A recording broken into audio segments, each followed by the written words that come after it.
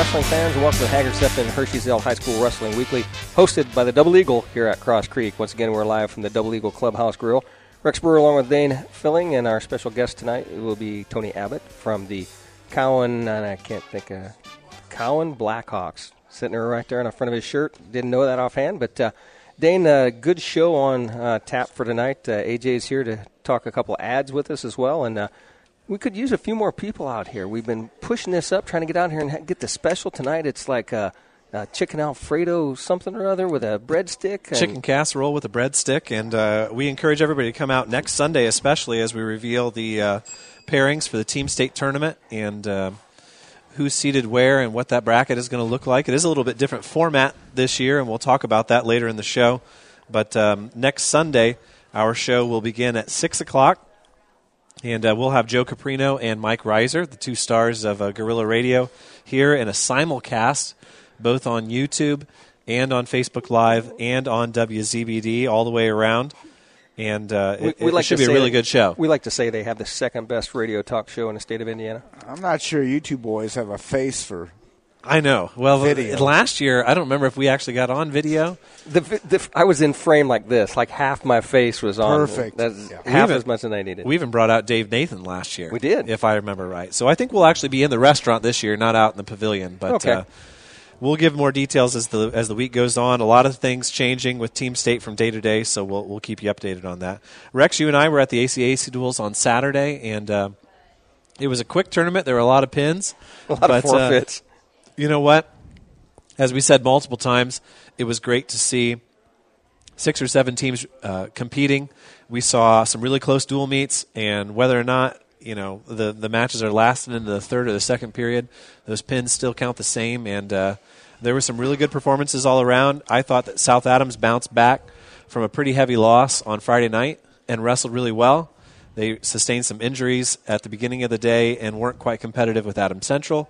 Adams Central loses the first match of the day to Jay County, and they come back and they win the rest of theirs.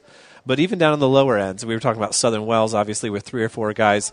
They're not competitive, but, Heritage goes through, and they lose the first 4 rounds of the tournament, and somehow their coaches are still out there convincing their kids that they got a chance to win, and they come back and they beat Woodland in a close match. They almost beat South Adams. It was 42-40. Yep. They had a major decision that could have been a pin that could have won in the tiebreaker, and then obviously they beat Southern Wells. But overall, it was good to see a big tournament with a bunch of kids and a bunch of mats and everybody together. And, I think we learned a lot about Jay County. They have a really solid team, top to bottom, not a whole lot of holes. And I think if they were invited to this year's 2A Team State, I think there's a couple of teams that they could knock off there. And I think that match against Adams Central may not have been as close even because there was a match that went into overtime, and there was a kind of a questionable call that a very quick control given on a takedown in the sudden victory that probably could have let roll a little bit to see if there was really control, and Coach Myers was livid. It wasn't Drysdale that made that call, was it? No, it was Josh Howard. Josh Howard. Oh, but he's a good official. I commented after the match to a couple friends. I said, Coach Myers, he reached his general threshold. You don't see him get fired up very often. And when he is, and when he vocalizes that he's upset about the call and that it wasn't right, you know that he's awfully upset. It may have been yellow card range. I don't know about that. But I know when he got to the side, he had a program that was rolled up in his hand, and it was gone.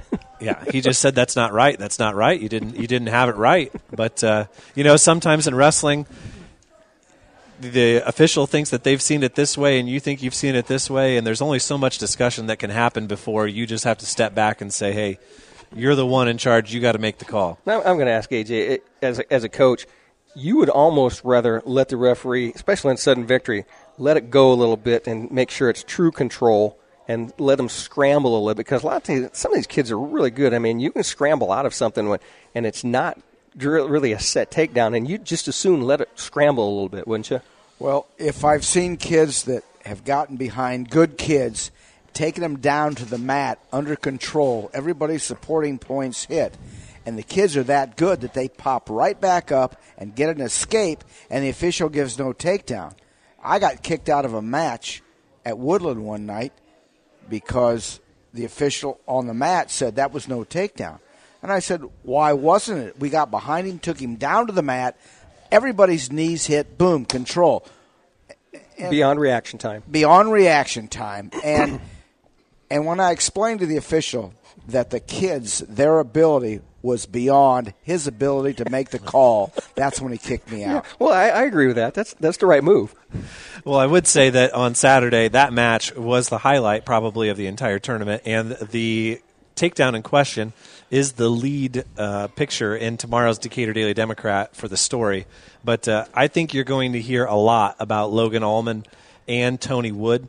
Tony Wood is a freshman from Jay County who lost the overtime match. Those are two kids that I think you're guaranteed to see at the semi-state level, and kids who have their eye on a state berth. And I think the situation was there was a whizzer, and a whizzer was in control. And it's an overhook, folks. And they rolled through, and they were still rolling, and there was no stop. They didn't come to a position where anyone was in control, and they rolled through a whizzer situation. And I think Josh got a little trigger happy, and he blew the whistle on it before he really should have just let it kind of settle down. And in those situations too, sometimes that call changes when it's in the middle of the mat versus when it's on the edge of the mat. And you'll see some officials when it's on the edge of the mat, all of a sudden it's 2. But if it were in the middle of the mat, they wouldn't have called it that way.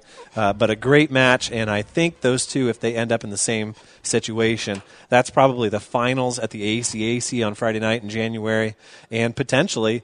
Looking at the way that weight class works in our sectional, it's potentially the sectional championship match also at 120. And I think the same situation goes as a longtime referee. I'll tell you that if there's two kids in a really close match and it's coming down to the end and you're thinking about giving a kid a reversal or something with like 2 seconds left going to match and it's tied up, we're going to let them stay tied and we're going to go to overtime and then we're going to have a clean shot. I'm not going to make that call that's going to like jab somebody at the last minute and make a cheap call. Let's take them to overtime. We're going to let them wrestle another minute and see who really comes out on top. So Logan Allman now is 12-0 on the year, and it'll be interesting to see what happens with him when Gavin Cook comes back. That's potentially this week. If Allman drops down to 120 and then Cook is 126 and then McAfee is 132, or if those guys move up because you've got Evan McAfee who has a pretty decent record so far, and then you've got Dakota Perry, who's 6-3 as a freshman this year at 138. So Coach Curry has some room to move there, and as we talked to Coach Abbott here in the 1A tournament, that's what it's all about, man. When you can pick and choose where your studs go in a lot of different weight classes, you really have an advantage. We did see Gavin Cook in the lineup and score points. He did. He took a forfeit, and I talked to Coach Curry last night, and he mentioned that there's a good chance that Cook gets at least one match on Saturday just to try to get his legs underneath him, but it won't be against anybody who's of great caliber probably. Yeah, because it was a not a severe break during football, but it's something that, one of his forearm bones that is going to have to be wrapped and probably padded, I think. But I think it's something he'll come back for this season. And, other positives coming out of this weekend, South Adams had 3 or 4 forfeits. Bluffton had 3 or 4 forfeits. Those are two teams that we're going to see get a lot better here in the next couple weeks as Coach Gaskell gets everybody back from football. Coach Sprunger at Bluffton has some guys who are out right now, including Landon Birch. And when he comes back and the rest of that team is back, Bluffton's not going to have the forfeits that they had. They were hamstrung from the beginning. When you're giving up 24 points and you can take your worst guy, bump him up a weight, and all of a sudden he gets 6 points, it's really hard to win in a competitive conference like the ACAC. Now, go ahead. Rex, I think we ought to talk a little bit about the Belmont quarantine situation. Obviously, Belmont's match last week was canceled. The match that we were supposed to have on air on tomorrow night against Snyder is canceled. The match on Thursday against Leo is canceled. They're not going to Jay County on Saturday. And really, it's an indefinite suspension of all wrestling right now. We don't know how long it's going to be. We don't know whether Belmont's going to be able to get back and wrestle against Wawasee on the 23rd. I would think 10 days is what we're looking at. Yeah, and so the question sort of becomes, okay, if we get 1 practice in or 2 practices in, is it the right move to go ahead and wrestle a match? Or would it be better off to get a good 2.5, 3-hour practice in rather than traveling 2 hours north for 1 single match? I don't know. They have just 2 matches in right now. And currently on their schedule, they have 1 dual meet against Wawasee on the 23rd, 1 dual meet against Penn on the 29th, and then Team State. So with the weekends, Christmas Day, what is that going to look like? We really don't know. And Dane, I know you're going to talk about Team State, during this broadcast, but that's also kind of an iffy situation. It is. And you know what? You may, and I've been saying this all year, and some people may not like it, but you make all of these plans around Team State. There's no guarantee that it's going to happen. I mean, we may get news tomorrow. It's on. Here are the venues. Here are the times. Here are the dates. But a week from now, that could all change because there are administrators who run these buildings, who are in charge of what happens in them, who are liable for what happens in them, and they may pull the plug at any moment. So we've got to adjust, and it'll be interesting in these next. We're less than 3 weeks away now from when this tournament is supposed to happen, and we're already having talks about change of venues, change of time, and that kind of thing. So, do we have a spot we need to read here, Dane? Yeah, the Double Eagle. And I just was talking with our boy Jason, the owner of the Double Eagle, Jason Cree, and we thought that the IU Purdue Oak and Bucket game was a thing in the past, and his pants party was not going to happen. But lo and behold, we're having a pants party right here at the Double Eagle, and that's coming up this Friday evening. Show up, folks. Wear your colors. Wear your IU striped pants. Wear your Purdue black and gold pants. Please wear pants. Yeah, it's not a D-pants party. It's a pants party. And you do that, and we're going to have special prizes, special drink offerings. It's going to be a good time and a chance to watch a game that I did not think was going to happen.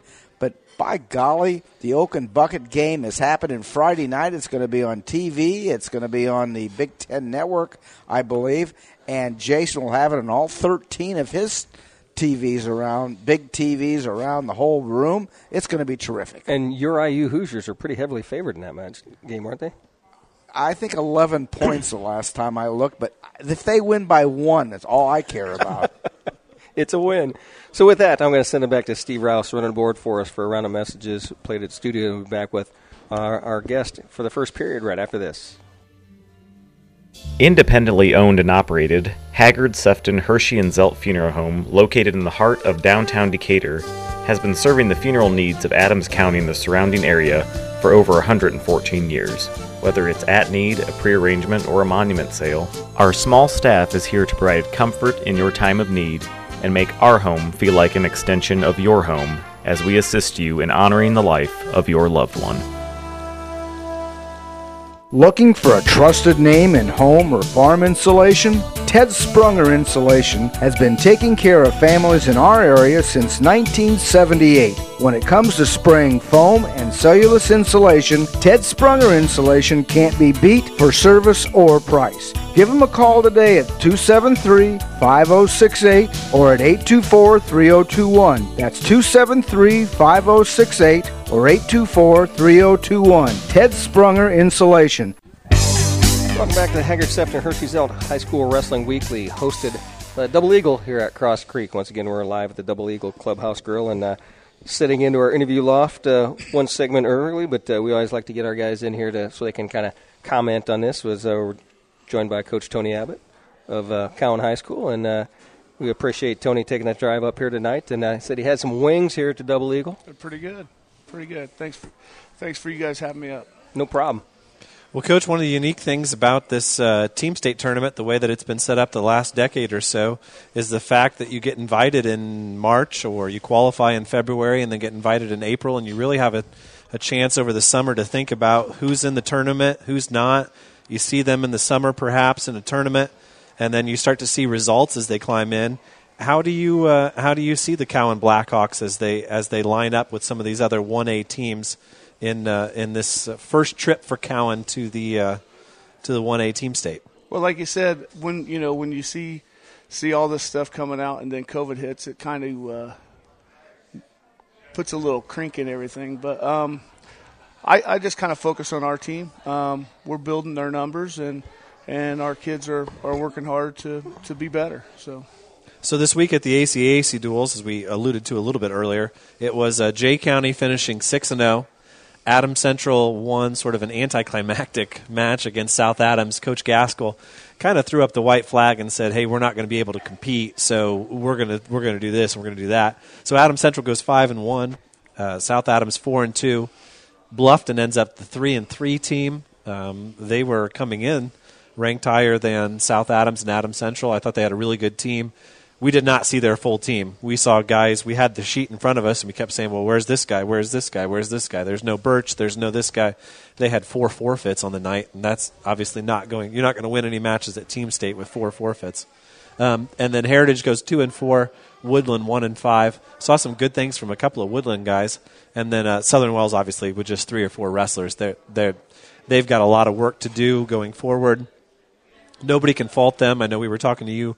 You said Cowan's at 280-some students? 238. Oh, 238. Yeah. Okay. That's right around the range that Southern Wells is. And when you have a change of coaching staff, a complete wholesale change, not just promoting the assistant to the head coach, there's a lot of buy-in and taking a step back. And then last year, really, they kind of knew that it was going to be Landis's last year. He's got 4 or 5 great seniors that get all the focus, and then all of a sudden the cupboard is bare, and they're going to have to work that. They're going to have to work their way back in to that program, and a new coach is going to have to do the same work that Coach Landis did so many years ago. And Tony, you know what that's like. I mean, you went and started that program from scratch from Cowan, and we watched you come into the sectional and started seeing that team get better and better, and each year your numbers were up, and as Coach Calvers talked about at Lures in the past, it's not easy to start from scratch. And, I mean, you take your lumps and you have to go out and tell a kid, look, you're going to get beat 20 times this year, but next year you might be better, so you got to come back out again. And some of those kids won't come back out. Right, it's tough. It's tough. Starting out, like I said, we started out with 4 kids our first year. But we had all our kids that we started the club with. They were down into 6th grade, 7th grade, and that's the guys you're seeing now. Our second year, I think we had 6 kids. What's kind of amazing is our third year we had 14 kids, and we filled all 14 weight classes. And that doesn't happen that often. How do you find 14 kids in 14 different weight classes? And they just showed up. It was amazing that we had some guys drinking some water on the bus to gain weight and all that. But we were pretty fortunate with, filling all the weight classes. And then last year we filled all the weight classes again, and we had 25 kids on a team. So we've gradually gotten better, and what's happened is our feeder system has just plugged in year after year after year since we started the club. So as you're seeing Muncie South kind of go down in that school close, you saw a lot of the Muncie kids go out into the county. Is that where you picked up some of those students? I know that Monroe Central's picked up kids, Cowan's picked up kids, Daleville's picked up kids. As people have left Muncie, I mean, those kids got to go someplace. Right. Well, and like I said, and I've told many people this, when we started the club in 2013, all the kids we have on the team right now were in that club, and they were actually at Cowan before they even had a wrestling team. So these guys are really truly homegrown. But you'll see some names like Barbosa, Bradley. Those guys have they've moved out toward the outskirts of Muncie, and Cowan's just 5 miles south of Muncie South, so it's right there. So it's not a stretch. Yeah, right. So, Rex, looking at Team State, I guess now's the time where we introduce some of the new information that we have. I think I'm allowed to say that it seems fairly likely that 1A and 2A are not going to happen at the Coliseum. And right now that means a lot of different things. It means that there's going to be a new venue for both tournaments. Whether or not it's going to be the same venue, I don't know. And right now it's not guaranteed that that tournament is going to happen on January 2nd for 1A and 2A. Right now, the powers that be seem pretty confident that 3A and 4A are going to happen. I believe Franklin is hosting 3A, and anybody who has been to Franklin's new school in the last 10 years knows that they certainly have the facilities to host a tournament of that size.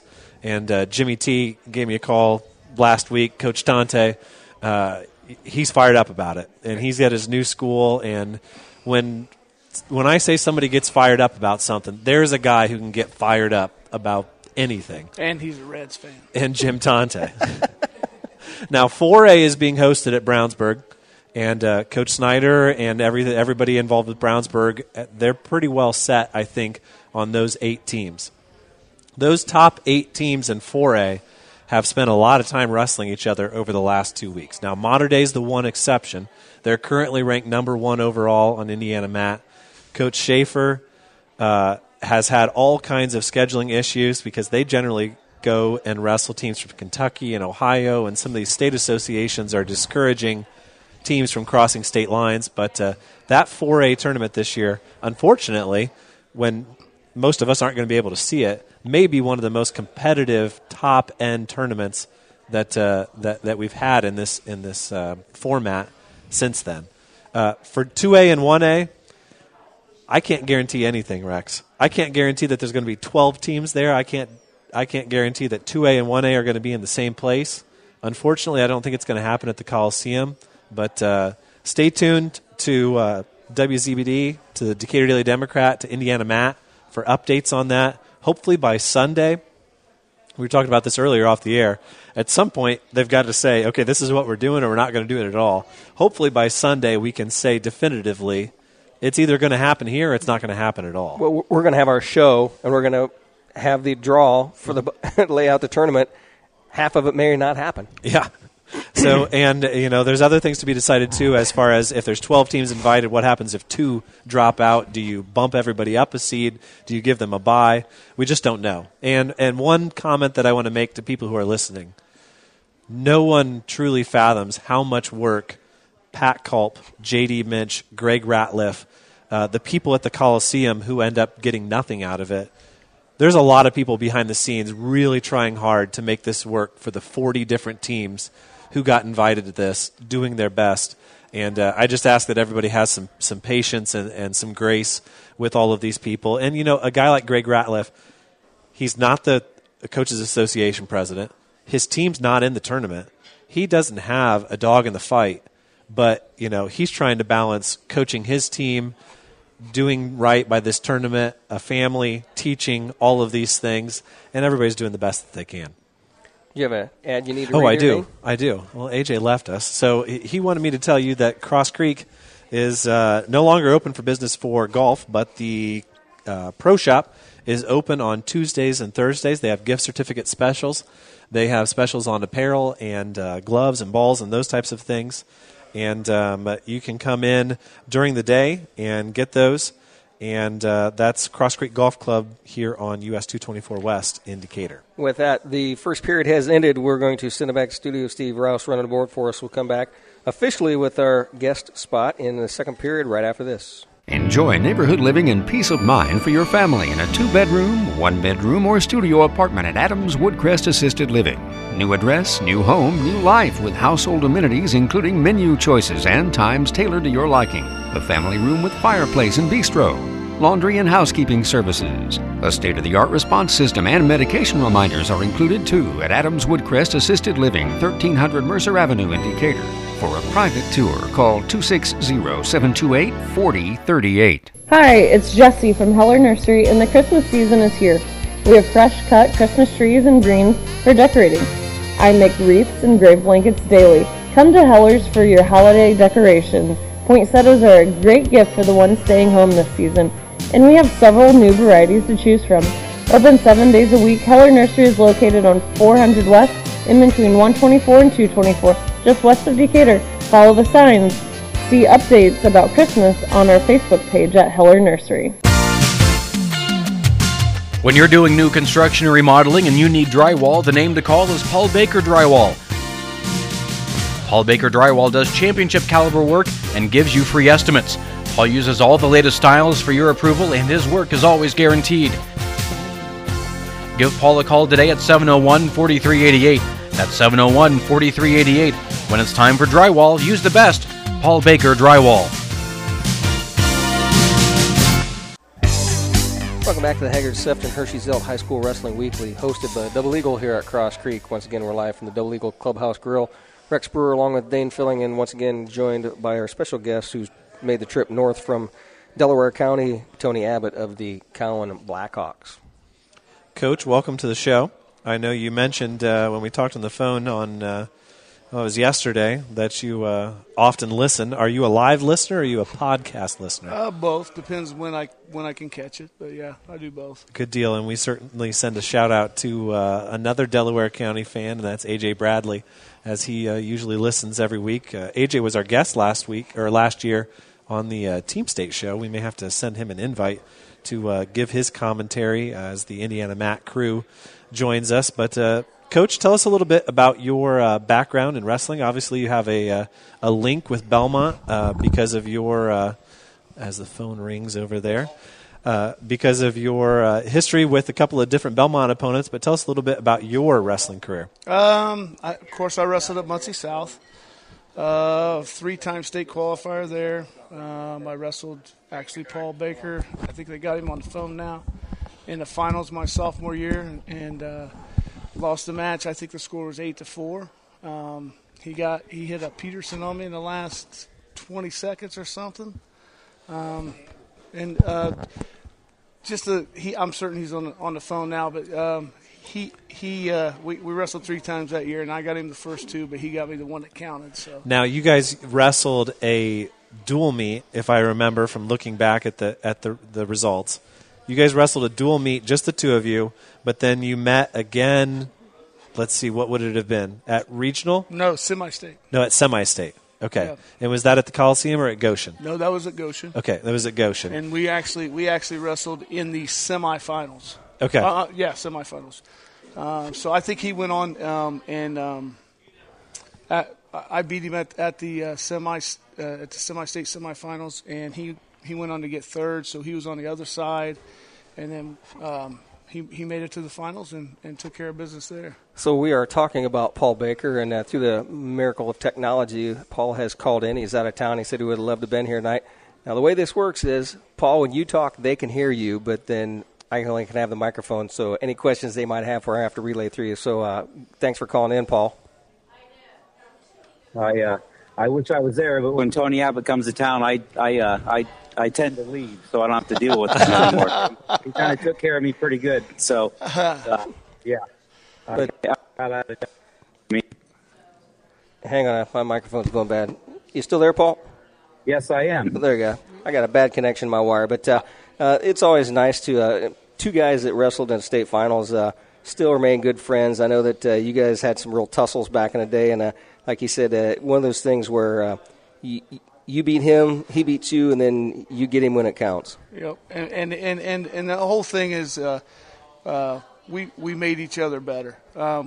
Just that rivalry. We wrestled each other for a couple years, and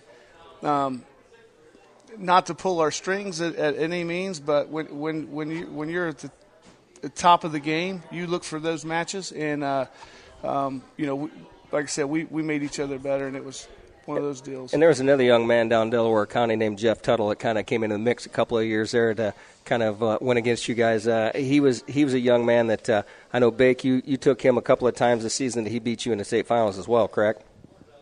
Correct, and I never won a dual meet down there, and I never won a dual meet against that county and Adams County, so yeah, it was tough guys coming from that neck of the woods, that's for sure. That was back in the day when the Muncie South was strong. Muncie Central was not quite there, but Delta had built up those teams. Fred Ginther and those guys had kind of built what now is kind of like the Michiana All-Stars did back in the day. Muncie, the Delta area, they built some pretty nice teams down there. Absolutely, and that Southside team was really good. They kind of followed right after our fortunate teams won a couple times, with Foreman and Abbott and Whitcliffe. I hate to say that, but Pease, man, those guys were studs. Duke, they were. We judged our ability when we wrestled them. If we wrestled them well, we could wrestle anybody well. And I kind of talked to Tony off air. Back in those days, I didn't referee a lot of matches around Decatur, so I went south. So I refereed a lot of Muncie matches. And people accused me of riding the team bus with them because every Saturday when they worked the tournament, I was there. And, I refereed more Muncie South matches in those 5 years probably than anybody else. Well, yeah, and it showed when we wrestled those guys because you kind of favored them just a little bit. I just took a jabbing on that one. I set myself up. Yeah, and I heard Tony talking a little bit about making each other better, and he's 100% correct. But you know what? He beat me 8-1. He beat me 8-2. It took me 17 minutes and 50 seconds to take a lead on him, in 3 matches. So I was very fortunate. He was better, but, at the end of the day, end of that night, I fortunately came out on top. Well, Paul, we really thank you for calling in. I wish you could have been here, but through the magic of technology, we was able to put you on this phone call to talk with Tony a little bit. So next time we have him up here again, let's make sure you're in town so you can come to Double Eagle and visit with us. I told you I'm not coming to town when he's there. So, hey, Merry Christmas, you guys. Take care and have a great night. Thanks, Thank Paul. you. Yep. That was Paul Class Baker. act. Paul Baker, I think Paul should have been a two-time state champ. And he was as close to a two-time state champ as should have, because I think Tuttle got him like last second of the match. I mean, from the match I remember. And a great supporter of our show and of wrestling in the community. And, as we went through, and we'll talk to Coach Abbott here a little bit about a little project that Sean Froat and I put together to update the Belmont Wrestling Room. I went to Paul and I said, hey, Paul, here's what we need. We need some help with this. And he's, where can I write the check? How much do you need? That kind of thing. And we sold some blocks that are being made right now at Complete Printing Service and one of our other sponsors in Charlie Brune. And those are going to get installed here over break as people kind of had the opportunity to give some money and donate some money to help us remodel the wrestling room and to get their name on the wall as a supporter on the steps that lead up to the wrestling room. And when I put that program out there, I did not expect anybody from outside of Decatur or anybody from outside of a Belmont High School grad to want to buy them. And then all of a sudden, I get an email from Tony that the Muncie South guys want to help. And we talked about this a little bit off air, that the Muncie South guys, you guys are kind of rebels now in essence. You're in exile because you don't have a school anymore that's your alma mater, and you guys went ahead and you bought a block to help remodel the Belmont Wrestling Room. Yeah, we did. That's still not up yet. But how many years ago is that? Well, it's been 2 years. Unfortunately, we went through a brand new remodel in the entire North Adams building, and they wouldn't let us fix it. And then they took forever to repaint the hallway. But, we're finishing up that. We've got all new wall mats. The whole new room's been painted. All of the pictures that were on the wall have now been taken off and put back on, and it looks great up there. Now, Tony, have you been into Delta to see the fishbowl wrestling room that they're building Well, I there? think they started. I don't think it's done. I think COVID put a little delay on it. I was there and saw a little bit of it, but it's going to be a showpiece. Oh, yeah.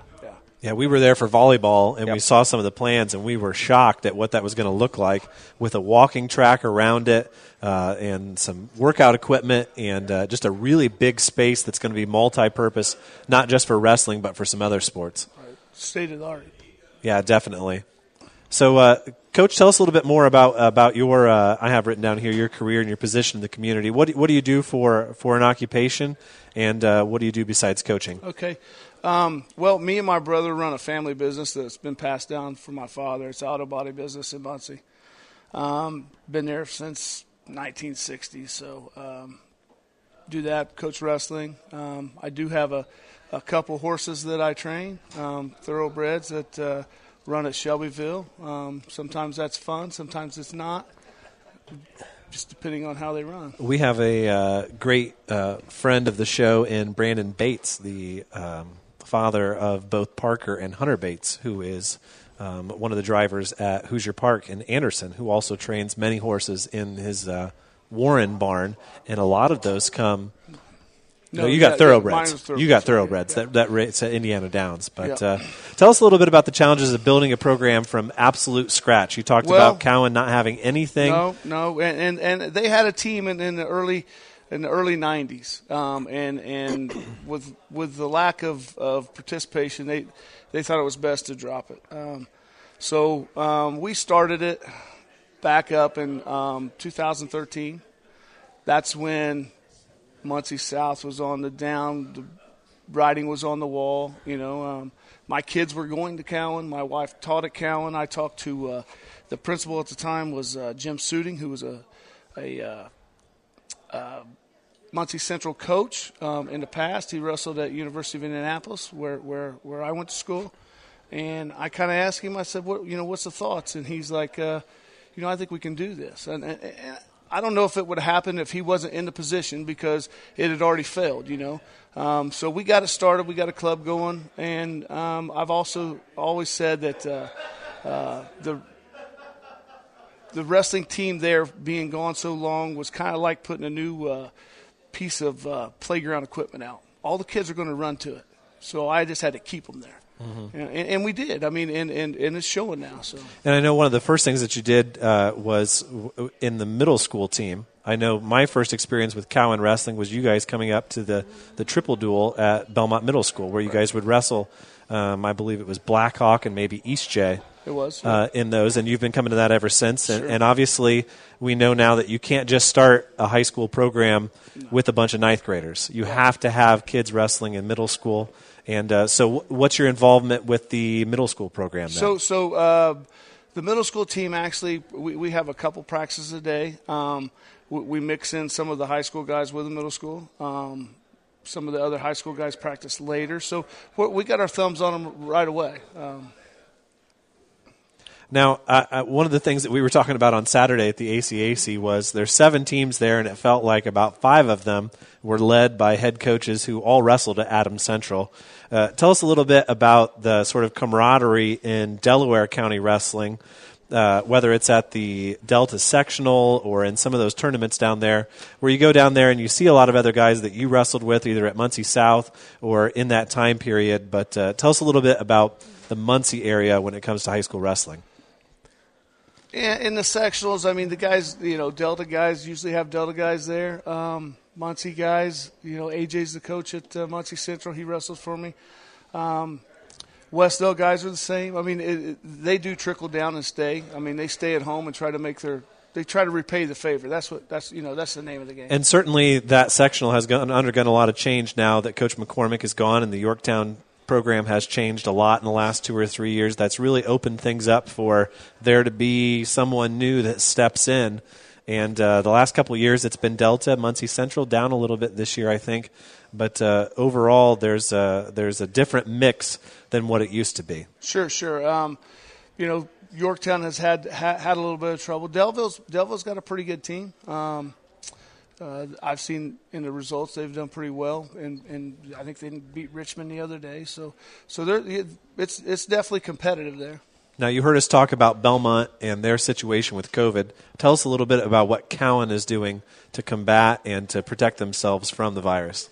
Well, as far as, we're doing the cleaning stuff just like everybody else. I mean, wrestling is, in general, we've been dealing with a demon like COVID for a long time, and it's called ringworm, So we keep everything clean, do the best we can do with that, Anybody that's been around it, we try to set them out. They're asking questions every day, or if people are sick or whatever, we don't let them come in. So. Now, how many changes have you had to make to your schedule already just because of COVID cancellations? So we've made one change. We were in a 16-team tournament at Clinton Prairie that they thought it was best not to have that many teams there, and we picked up a dual meet. Actually, we picked up a little quad duel with Oak Hill and Rochester. They tried to fill the other spot with a couple teams that kind of failed out, but we've lost a couple matches, but our schedule's full. And I should mention that at that triple duel, you beat both Oak Hill and Rochester, 2 teams who are competing in the 2A and 1A team state. So tell us a little bit before we go to break here. How does Team State, we're big proponents of it here at WZBD on the radio, but how does Team State fit into what you're trying to get across to your kids and into sort of your season goals? Well, it fit in a lot better until I came here and sat down and talked to you about you telling it's not going to happen. But so no, it's a thing that we take. I've had our kids try to buy into this from the beginning and tell them they are good enough to compete there. I think they understand that now after we wrestled Oak Hill, and Oak Hill's a big school, and to beat them boosted our confidence quite a bit. And last year, Oak Hill and Western were neck and neck. They were the number 1 and number 2 seeds, if I remember right, last year. And they just kind of got into a situation where they thought they had Columbia City beat, and then they won the match that they had to, but then Columbia City came back and got an extra team point, and then all of a sudden it was like Oak Hill's got a guy on the mat who's 17-0 wrestling a kid from Columbia City with 5 or 6 losses, and I think everybody thought, okay, Oak Hill's going to win it, and then the Columbia City kid got the first takedown, and then all of a sudden Oak Hill was out of it, and they didn't even realize that they were going to lose. So definitely a very good program with good coaching, with a lot of history, and they've got guys who buy in. And one of the things that I noticed when I was working on the seating for you, if I remember right, everybody that I had on my sheet for your team last year, besides the kids who graduated, they're all back. Oh, yeah. We lost one kid from last year's team, 220-pounder. He's in the Marines now. But, yeah, our team's – we're young. And I will tell you, and I have a sheet of 120 teams across the state. That's rare. It doesn't matter whether it's Brownsburg or Avon or anybody. Every team across the state is losing 2 or 3 guys a year who were varsity last year, and they just don't want to come back. So kudos to you and your coaching staff for getting kids to buy in and to come back like that. So, Tony, before I send it back to the studio for a round of messages, there's a gentleman over there, the really nice-looking beard, who came up here along the ride. Who introduced your pal that came up with you? Rick Jones. He came up with me. He was the first guy that when we started the program, his kid wrestles, and I reached out to him and said, hey, man, I need some help with this, and he's been with me every step of the way. So it cost you some chicken wings tonight, but he's here along with you? A couple chicken wings, and that's all he works for, just a couple chicken wings. Well, guys, the Weber family here in Decatur, Brad, Mary, Blake, and Moose, are proud to support high school athletics by helping to sponsor our one-of-a-kind wrestling coaches show. With the civic-minded backing of families like the Webers and our many local business advertisers, we are able to be the only radio station in Indiana to dedicate a show strictly to the great sport of high school wrestling. Once again, a big thanks to the Brad Weber family and all of our many sponsors. With that, we'll send it back to the studio. Steve Rouse on the board for us for a round of commercials. We'll be back with more wrestling talk right after this. Know the warning signs. Know the difference and get help fast. Call 911 immediately if you experience these symptoms of stroke: numbness or weakness of face, arm, or leg, trouble speaking or seeing, dizziness or loss of balance, sudden severe headache, symptoms of heart attack including chest pain, lightheadedness, nausea, jaw, neck, stomach, or back pain, pain in the arm or shoulder, or shortness of breath. Don't take a chance with your health. Allow Adams Memorial Hospital to safely serve you. Independently owned and operated, Haggard, Sefton, Hershey, and Zelt Funeral Home, located in the heart of downtown Decatur, has been serving the funeral needs of Adams County and the surrounding area for over 114 years. Whether it's at need, a prearrangement, or a monument sale, our small staff is here to provide comfort in your time of need and make our home feel like an extension of your home as we assist you in honoring the life of your loved one. At Complete Printing Service, you can count on Charlie Brune and the crew to take care of all your print needs. Everything from color copies, custom-made banners and signs, wedding invitations, business cards, magnetic and yard signs, and so much more. Complete Printing is located on South 2nd Street in Decatur. Our name says it all. Complete Printing Service. Call today at 724-3722. Complete Printing is also a Decatur Sculpture Tour sponsor. Welcome back to the Haggard, Sefton, Hershey, Zelt High School Wrestling Weekly, hosted by the Double Eagle here at Cross Creek. Rex Brewer along with Dane Filling, and our special guest still with us for a while, but A.J. Calver stepped in to read an ad here. I'm not reading anything, Rex. I'm sorry. Doing it off the cuff. Okay. The Cross Creek Golf Club downstairs, and the weather, we had 3 days last week that we could go back out and play golf. And it was glorious. I saw lots of carts unbelievable. on it. Wednesday, Thursday, and Friday. But now it's done. However, the pro shop is still going to be open on Tuesday, Thursday, and Saturday. So this week, tomorrow, Thursday, Saturday, you can come out, find the deals, buy a membership, get a gift certificate. And the Friday before Christmas, that last Friday, there's going to be some very special deals. If you haven't bought a membership for next year, come check it out.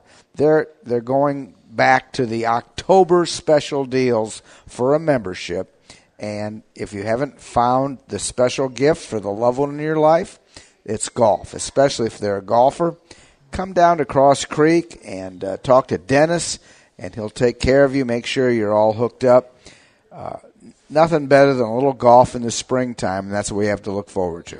AJ, I'm trying to do a little research for you and Dane, the Cleveland Browns fans, and my son texted me and he said, I asked what the weather was like, and he said, cold, clear black skies.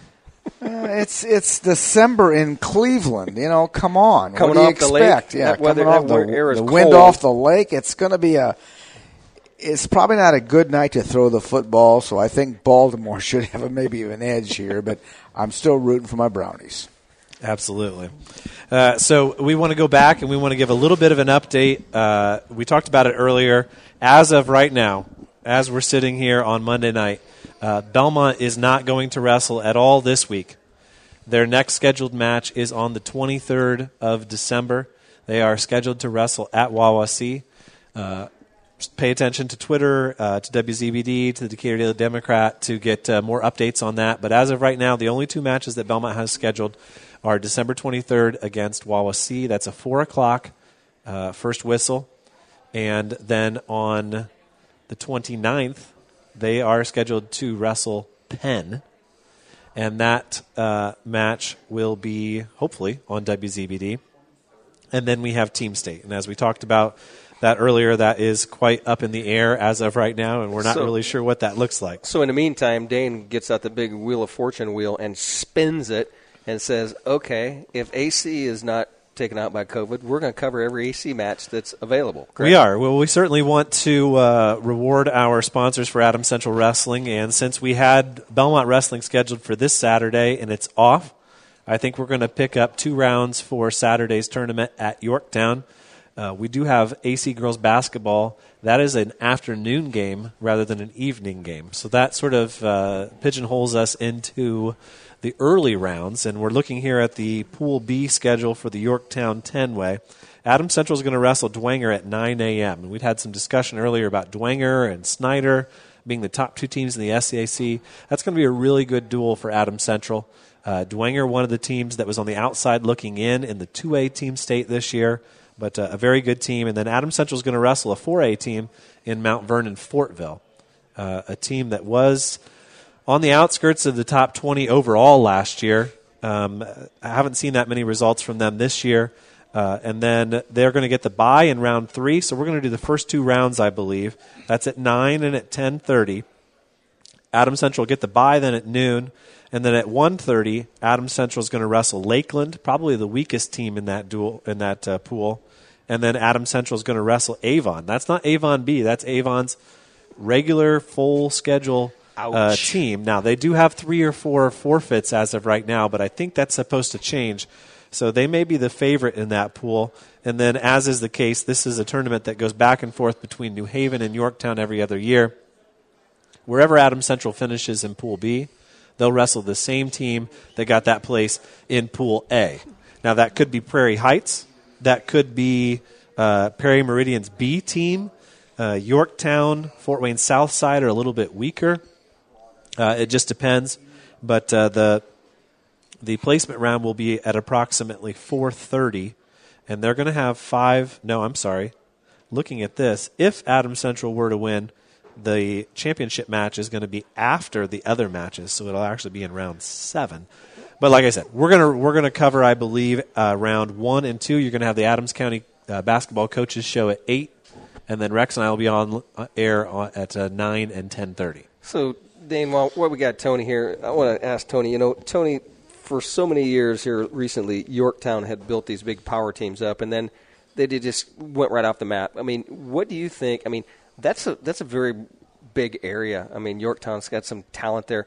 What do you think it's going to take for them to build that team back up? I know that people had some, people didn't like the way some things happened down there, but can that team be good again? Sure. I think they got to go grassroots and start over. They got new coaches, new philosophy, and they just need to grab the little kids and say, look, here's what we're going to do, here's the way we're going to do it, and wait for them to mature and grow. And show them what they were at one point in time and said, we can bring this team back. Sure.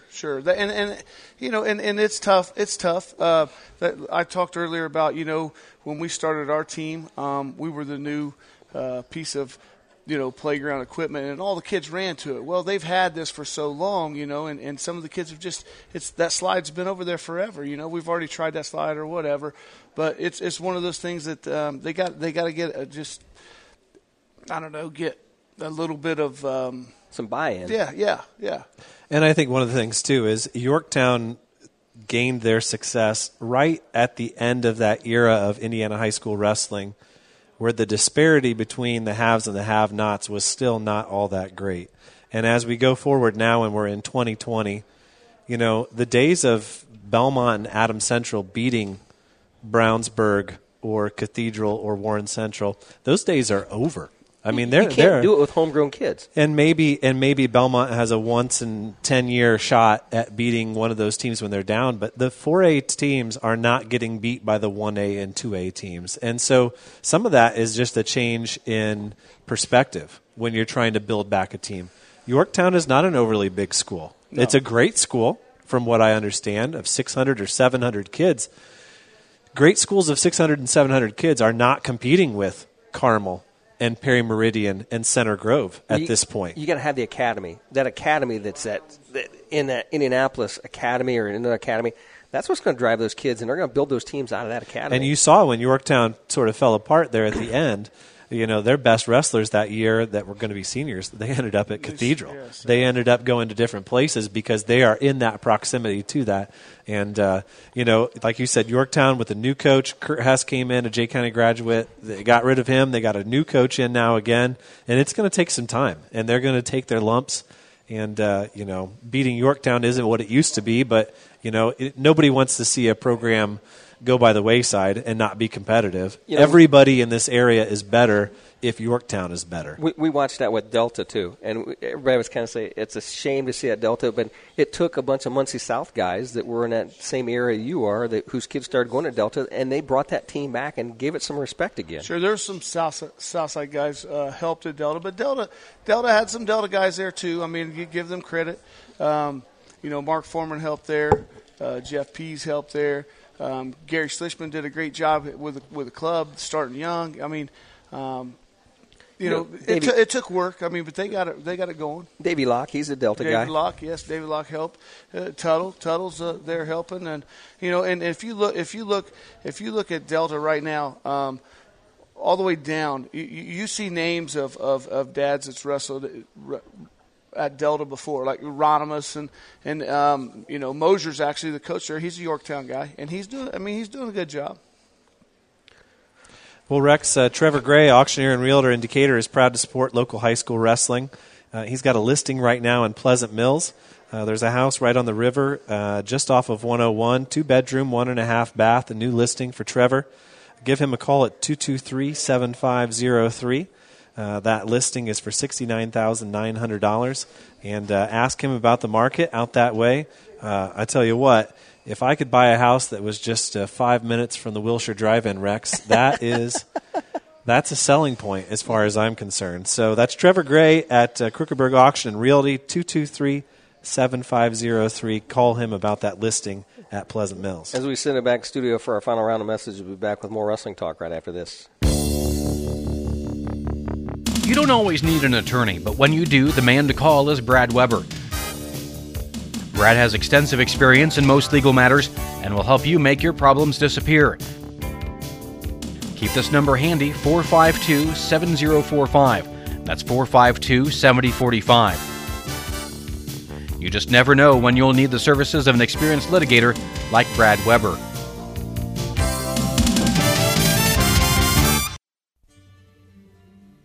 Independently owned and operated, Haggard, Sefton, Hershey, and Zelt Funeral Home, located in the heart of downtown Decatur, has been serving the funeral needs of Adams County and the surrounding area for over 114 years. Whether it's at need, a prearrangement, or a monument sale, our small staff is here to provide comfort in your time of need and make our home feel like an extension of your home as we assist you in honoring the life of your loved one. Hi, it's Jessie from Heller Nursery, and the Christmas season is here. We have fresh cut Christmas trees and greens for decorating. I make wreaths and grave blankets daily. Come to Heller's for your holiday decorations. Poinsettias are a great gift for the ones staying home this season, and we have several new varieties to choose from. Open 7 days a week, Heller Nursery is located on 400 West in between 124 and 224, just west of Decatur. Follow the signs. See updates about Christmas on our Facebook page at Heller Nursery. Enjoy neighborhood living and peace of mind for your family in a 2-bedroom, 1-bedroom, or studio apartment at Adams Woodcrest Assisted Living. New address, new home, new life with household amenities including menu choices and times tailored to your liking. A family room with fireplace and bistro. Laundry and housekeeping services. A state-of-the-art response system and medication reminders are included too at Adams Woodcrest Assisted Living, 1300 Mercer Avenue in Decatur. For a private tour, call 260-728-4038. Welcome back to the Haggard Sefton Hershey Zelt High School Wrestling Weekly, hosted by Double Eagle here at Cross Creek. Once again, we're live from the Double Eagle Clubhouse Grill, and tonight's special was a chicken pasta with a breadstick, $6.99. I've got one to go, and it's going to be wonderful for lunch tomorrow. I had the Reuben sandwich tonight, and I hadn't had one in a while since maybe the last time I played golf with AJ. But because you missed the chicken cordon bleu last week. I did miss the chicken cordon bleu, and I'm hoping that maybe chicken enchiladas reappear here in the near future. But Rex, we do have wrestling this week. Belmont may be off, but South Adams, we saw, this is a team that I think is going to be pretty competitive in 1A once they get everybody back from football. Of course, we want to congratulate James Arnold, finally committed to Marion. Now, there are better schools in downtown Indianapolis near 38th Street. I'm not going to mention one of them, but that Mr. Arnold might have been considering, but a fine place Marion is, and we wish him all the luck. Rex, you and I had a great time watching him play, and just a great young man. We interviewed him on Hitzer a couple weeks ago, and we wish him the best of luck. Now, South Adams is going to wrestle this week, tomorrow, and on Thursday. They got Eastbrook tomorrow, Parkway on Thursday, and then on Saturday, I believe they have a set of duels that they're going to, but their schedule has gone through a lot of flux also, so they're still trying to get everybody back and healthy. And we saw that A.J. Dahl, I don't know if he wrestled at all on Saturday, did he? He did. Just like one match maybe? He did. I think he got forfeits the rest of the time. Yeah. So now the rest of the week on WZBD, it's kind of short because of some of COVID-related things. We've got no sports on tomorrow night, but on Wednesday we've got Purdue basketball, 6 p.m. pregame with a 7 p.m. tip-off. Then on Thursday, we've got the Jeff Brom Show as he comes back for another show and discusses Friday's Old Oak and Bucket game. Unfortunately for Old Oak and Bucket game fans, we already had basketball scheduled for Friday, and they kind of sprung. I don't think anybody really knew that game was going to happen until this weekend when they announced it. We are still working out the details there, but there's high school basketball, Woodland at Adams Central on Friday. And either we're going to join the game in progress or it's going to be tape delayed on WZBD on Friday. Then on Saturday, we've got the high school basketball coaches show with Matt Converse. On my way down to Monroe on Saturday, it was the boys coaches, so that means that the girls coaches will be in the studio before the Christmas break. Then Rex and I will have the first 2 rounds of the Yorktown duels. And then we've got tip-off, 1 p.m. pregame, 1:30 tip-off between Adams Central and Bluffton in girls basketball. That is a rematch of last year's sectional finals, a very good game. And then Purdue and Notre Dame basketball will follow. And then on Sunday, the Colts play the Texans. The Colts in good position to make the playoffs this year. And then we will have our Team State reveal show at 6 o'clock. We are going to reveal to you the seeds and then the brackets for 1A, 2A, 3A, and 4A. The 1A and 2A teams are going to have a 12-team tournament. And the 3A and 4A teams have 8 teams. It's a different setup this year. There are not going to be pools of 3. It is going to be a regular bracketed tournament as they have changed it. So it's going to be a 16-team bracket. So the teams that get put in the top 4 seeds are going to have a bye. And then we're going to be down to 8 teams, and we'll have a regular 8-team bracket. And those teams that lose in the first round, then they will take a bye, and they will come back and wrestle the losers of the round in the winners bracket. So a little bit different setup, but it's still going to be the top 4 teams separated, and we'll end up with semifinals. Last year, it kind of left a sour taste in people's mouths when Adams Central got into that group where everybody went 1-1, and the team who was seeded the highest didn't get to go on to the semifinals. And Adams Central, and it was kind of a weird setup. So this year there's going to be no ambiguity there. If you win, you move on. If you lose, you fall into the losers bracket. Everybody's going to be guaranteed at least 2 matches, according to the format that we have for 1A and 2A. And you say guarantee, meaning you're guaranteeing that we're going to have a tournament maybe. If you show up and weigh in, they're going to guarantee you 2 matches. Well, we don't know how many teams are actually going to show up, but you know what? Where we're showing up. We don't even know where you're going. At some point, you should get on the bus, and your bus driver should know where they're going. That's going to be the key for Team State this year, is making sure who was it last year? Whose team did we have that went to the wrong place? Where were we last year? Was that Adams Central? Somebody ended up at South Bend Adams instead of Adams Central. Which tournament was that for? I remember that. I heard that story, Yeah, too. it was. They're not real close together either. No, they're not. No. I can't remember who it was. It might have been for the Jet Invite in January. One of the teams from Lafayette, I think, might have gotten on the bus. And we're in that, but I've heard this story, but I don't know where. The bus driver, for whatever reason, wrote down Adams High School instead of Adams Central, and they ended up at South Bend Adams, and the coaches never realized it. Yeah, that's what happens, Tony. When you sleep on a bus, you got to pay attention to where the bus driver is going. But hell, at a small school, he may be the bus driver and the coach. I don't know how that works. I've seen him drive the bus away from the sectional before. I have driven the bus. Tony, we really do appreciate you coming on as our show winds down to the end for our regular aired on the radio portion. We will do our little podcast edition, but we do thank you for coming up, taking the time to drive up here north, and hope you had some good chicken wings. And with that, we really appreciate you sitting in as a guest tonight.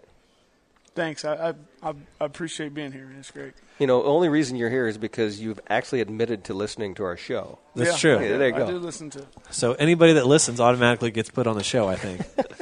Now, don't forget, next Sunday, the show starts at 6, and we are going to have a 2-hour show, and we're going to be joined by Joe Caprino and Mike Reiser. They're going to bring us the individual rankings. They're going to bring us the technology, and they're going to plug us into the Indiana Mat format, and it's going to be a lot of fun.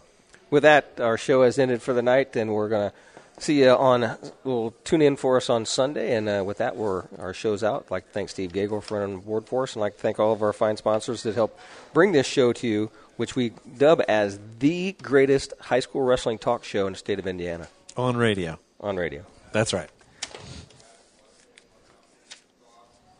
Coach, tell us a little bit about this Cowan team, as some other maybe 1A fans and coaches are discussing what your team looks like. And it's always neat to see new programs enter this tournament, so it's not always the exact same teams. But tell us a little bit about what you have for a team this year. Well, we're definitely young. A lot of brothers. We have a lot of brothers on the team. We got a couple twins at the bottom of the lineup. Is that a set of twins at 106 and 113? Yeah. Okay. Rafe and Bo and Keith. They've been in the program, since it started. Of course, I got my two boys, Toby and Levi. We got a couple brothers, Keegan and Caleb, Dalton and Jesse May. It's a nice tight group of kids that are working toward the goal, man. Like I said, they bought into what I'm selling, and we just keep pushing them hard. And I know last year we sat down at regional at Jay County and had some free pizza provided by the Jay County Athletic Department, and you'd had a rough day. I think you had one win. Yeah, two wins. Two wins. In the opening round at regional. Obviously, if you win, you move on to semi-state. If you lose, your season's over. But you really, how many regional qualifiers did you have last year? We were 2-9 in that first round. But I mean, with the freshmen and the sophomores that we had, it was expected. I mean, it wasn't something that was a surprise to me. I wasn't angry about it. I knew we were young. I knew we were gaining experience. So. Yeah, it was rough in some people's eyes, but I knew that we'd come back from it and we build off of it. And that's part of your job as a coach, is to tell those kids, hey, this is the way your season ends, and it is an abrupt end. You qualify in this sort of big tournament at sectional where you've got 8 or 9 teams, and at both of our sectionals there's probably 2 or 3 forfeits, and you may only have to beat one guy with 2 arms to get in. But then you get to regional, and you've wrestled this whole week, you've practiced this whole week, and for some of the younger guys or the lighter guys, you get out there, and at Jay County, it's 8:30, it's not 9 o'clock, and by 8:37, your season's over. And you've wasted a whole week of your life in practice, and all of a sudden, I'm done now. Like that wasn't very long at all. Sure, and it builds up too. I mean, you got to understand when these kids make it out of the sectional and top 4 and get to regional, they start believing in themselves. I mean, and that's what we want. But they're getting ready to face tougher opponents than they've faced for in the week before, definitely. So it is tough. It is tough for them. And as a coach, you got to make them realize, and sometimes you just got to show them the results and the math. Like I said, I've got sheets like this for 100 teams across the state. Any freshman or sophomore who's a regional qualifier, they've got a 75% chance the next year of being a semi-state qualifier. Sure. There is a logical progression for kids, both in confidence and ability, that when you make it to that level, the next year you take the next step. And I think it's important to point that out to kids. It used to be that Delta sectional was real powerhouse. It's not as strong as it used to be, but that sectional, the Jay County sectional with Belmont, Adams Central, Southern Wells, I mean, some of those teams, the Bluffton's, I mean, that's a crapshoot nowadays. I mean, there's no real one powerhouse that's going to come in and dominate that. I mean, you're going to have 4 teams with 2-3 champions. Studs. I mean, there's studs in all of those. All those teams, they all have their studs. I mean, it may be one of the most competitive regionals team race as far as the distance between first place and 6th place. May be the closest margin that there is at any regional across the state. A rat tail fall could win the tournament for you. Well, except Mr. What's-His-Face doesn't score a rat tail fall anymore. We won't get into that in this episode of the show. Who we haven't invited. That's going to have to be a private podcast, I believe, as we go forward. But let's see. What else do we want to talk about? We talked about the Delta sectional. We talked about the Delta regional. Let's go way back. Let's go back to Tony Abbott and Paul Baker and Belmont, back-to-back champs, 87 and 88. When did Muncie South win their team titles? We won in 90. In 90. We won one in 75, too, before my time. Yeah, with closer to Rex's time. Yeah, with Cartwright. Jim Cartwright. Jim Cartwright was the coach. And that would have been your senior year in 1990? Yes. Okay. Yes. Okay, so tell us a little bit about what it was like to wrestle Belmont, where you wrestled them, that kind of thing. I'll tell you what, man. Let me tell you this real quick story. And I don't know exactly what time it was, but they had Belmont and Muncie South had a pretty good rivalry. So I remember going into the locker room one time before the match. Of course, at that time we had freshman wrestle and JV wrestle, and they had 2 mats out, and they would clean them, put it to one mat, and the varsity would come out. And I remember my coach. We were in the locker room, and my coach come in and he was losing his hair at the time and all this, and he had a perm and all that stuff, trying to make his hair look better. And I remember him saying, "Hey guys, when you go out there, pull your hoods up because they're throwing stuff out there." And I didn't know. Maybe they were, maybe they weren't. Maybe a kid dropped popcorn, but I looked up and my coach had popcorn all over his perm and his hair, and I was like, "Yeah," but that's what it was. I mean, like I said, it was we. When we wrestled Belmont, it was always a good hard fought dual meet every time. No, I know there was times when I wrestled at Muncie I refereed at Muncie Central, and Muncie Central, I had the Muncie Central versus Muncie Southside match a couple of times. I tell you what, when they turned the lights out, people were throwing pennies onto the mat. I got pelted by pennies, and that was back in the mid '80s, probably mid '80s.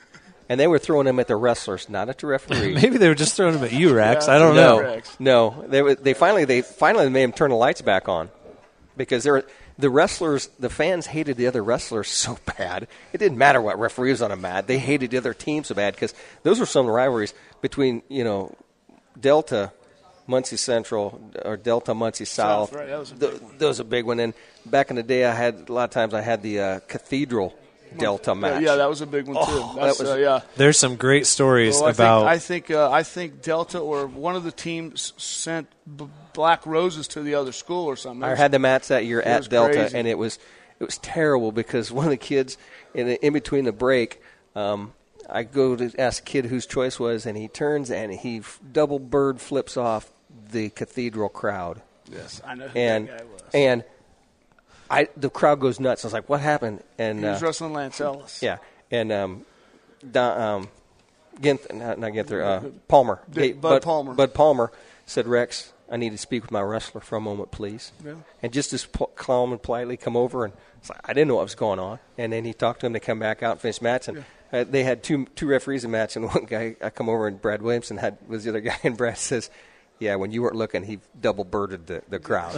It's like, yeah, that's why it went nuts. You know, sometimes you talk to high school wrestlers of today, and they just can't fathom that sort of atmosphere and what that was like. And I've had a couple conversations with some kids when Belmont was still traveling to the Cathedral Super Duel, and you know, Belmont would wrestle Cathedral, and it was Coach Gunsett against Coach McGinley, and we've said some, you know, that's a big deal for Coach Gunsett, and the kid's like, why? I'm like, you don't realize those two wrestled well, yeah, they wrestled each other. No, they wrestled each other at the state finals. Well, okay. No, they wrestled each other with the team state finals on the line, and they're like, huh? And I'm like, no, to be involved in those types of matches is something that these kids really don't even understand anymore, because it's not the same atmosphere that it used to be. Right. You know, we had a dual meet with Delta, and I think it was 1983. It was in Muncie Southside. And the fire department came in and made people leave. I mean, there was that many people there that they were over the limit of people and the capacity. It was kind of crazy. I mean, but at that time, wrestling was it was different. I mean, I don't know if the Saturday stuff hurt it a little bit or what, but the dual meets were huge back then. Yeah, those weeknight duels were big. Now, did you guys, if I'm trying to remember right, did you guys get involved in the Indiana's Best tournament with Mater Dei? St. Ed's and Belmont, yeah. We did it here at Belmont. I think we did it at the Muncie Fieldhouse one year, too. Yeah, and then one year it got snowed out, right? Sure. And it never actually happened. After that, I think it snowed out a couple years, and Mater Dei they didn't want to take the chance, so they scheduled something else. You know, it was like, let's do something else. Some of the stories out of those matches, of course, was it 88 when Belmont wrestled St. Ed's, and they won maybe one or two matches out of the one match out of the. John Kent's was the only winner, and Paul Gunsett lost. That was the year. He got pinned by Alan Free. Yep. He wrestled Alan Free that year. And that was one heck of a match. I was thinking that Muncie South was involved in that. And my son lives in Cuyahoga Falls, Ohio, and I drive through Cleveland there once in a while, and I'm driving down the street the other day, and one day I look, hey, there's this school sitting there. It's St. Ed's. It's like, that's where it's at. There it is. And I got a friend of mine that lives there, and he said, yeah, growing up, he knew that those were the kids that, those were the elite kids. And, he knew guys that, they wrestled for them. I mean, it's just like, no, they didn't think nothing of it, that they're just like national champ. And now it's kind of neat because, and I don't know if your guys have any experience with this, but this Jeff Jordan camp in Ohio is exposing some of the guys from this area, from Belmont, Adams Central, Bluffton, New Haven. They're going over and they're wrestling in Ohio with Jeff Jordan at his camp, and sort of getting into the same circles as some of those St. Ed's guys that used to clash with Belmont way back in the 80s. Sure, yeah. Yeah, we send groups over there to Jeff Jordan. You know what's crazy to me is how close it is from where we're at. It's like an hour and a half. And if I would have known that growing up or even in my coaching career, I would have probably went and caught some of their dual meets. I didn't realize it was so close. So, Dane, anything else you want to talk about? Or Tony's got a long drive home. I think the biggest thing is, and we talked about this on the when we were eating, is we're still waiting on word on what we're trying to do with 1A and 2A. I said earlier there are a lot of people who are really putting in a lot of time and a lot of effort on something that may not happen, something that they're trying to convince some higher up that this is a good idea for them. And I just think that everybody that's listening should be appreciative of all the hard work that's going in to try to give these kids this opportunity. And we've seen it in the last 10 years. It's a great tournament. There are so many fun moments, and I was lucky enough. I had the camera last year. Rex and AJ were on the call, and I was standing behind the Garrett bench when Isaac Freet got the pin that clinched Belmont's state title. And all the way along behind the Belmont bench are all the guys who wrestled from Adams Central, but wrestle in Mad Men Academy with Tim Myers, go to Jeff Jordan, and they're all there cheering on their friends. And, we've talked about it before. AC Belmont isn't really much of a rivalry anymore. It's more of a friendship in a lot of ways, other than the one night where they wrestle each other. they're really friends, and it's neat to go and cheer on local schools like that as you go forward. And you probably have that same thing in Delaware County, because there's a lot of schools in Delaware County that are pretty close together. Sure, yeah. And we try to train with kids that we can. I mean, iron sharpens iron. We talked about that with the wall piece that the Muncie Southside guys put up or supposedly put up in. It's getting there. In the Belmont room, but yeah. So I mean, we root for them, especially just like anybody. As soon as the regional is over at semi-state, we're rooting for our Jay County regional just as well. So yeah, we all stick together as much as we can. Now, is that one of those things, Tony, that you guys? Do you guys build up any of those dual meet teams that wrestle in summer duels with some of those kids in your area? We have wrestled in a few dual meet things. We try to stick with Cowan kids because we're they're starting to load in now with high school guys. But if we have spots, we try to fill it up with whoever we can. We just have it. Unfortunately, or fortunately, I guess we've been able to fill everything up with Cowan guys. And I think that's one of the changes too. You're talking about cheering on local guys.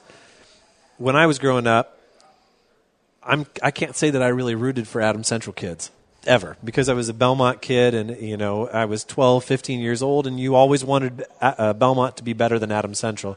But I tell you what, when you get to Friday night and that Adams Central kid is out there against a kid from Chesterton or from Cathedral, or if it's a Monroe Central heavyweight, like, man, I want to see that kid get his name out there, and people ask, where's Monroe Central, that kind of thing. I think that's really changed too, and part of that might be the little guy syndrome of Fort Wayne being the guy that everybody's picking on, and I can't say that there's a Fort Wayne semi-state kid that I root against when it comes to state. I mean, I want all of those guys to win because we need as much representation and respect as we can get, but I think that's something that's changed over the last 15 to 20 years. You used to root against your rivals, and now, man, you can't hardly root against a kid that's from your area just because you want to be represented. When Yorktown was winning everything in the area, they are the team that made the Fort Wayne Semi-State be on the map. Because everybody before was like, Fort Wayne Semi-State's the weakest, it's the weak sister. They made it equal. Well, I'll tell you what, Yorktown brings 4 or 5 kids in there you know are going to be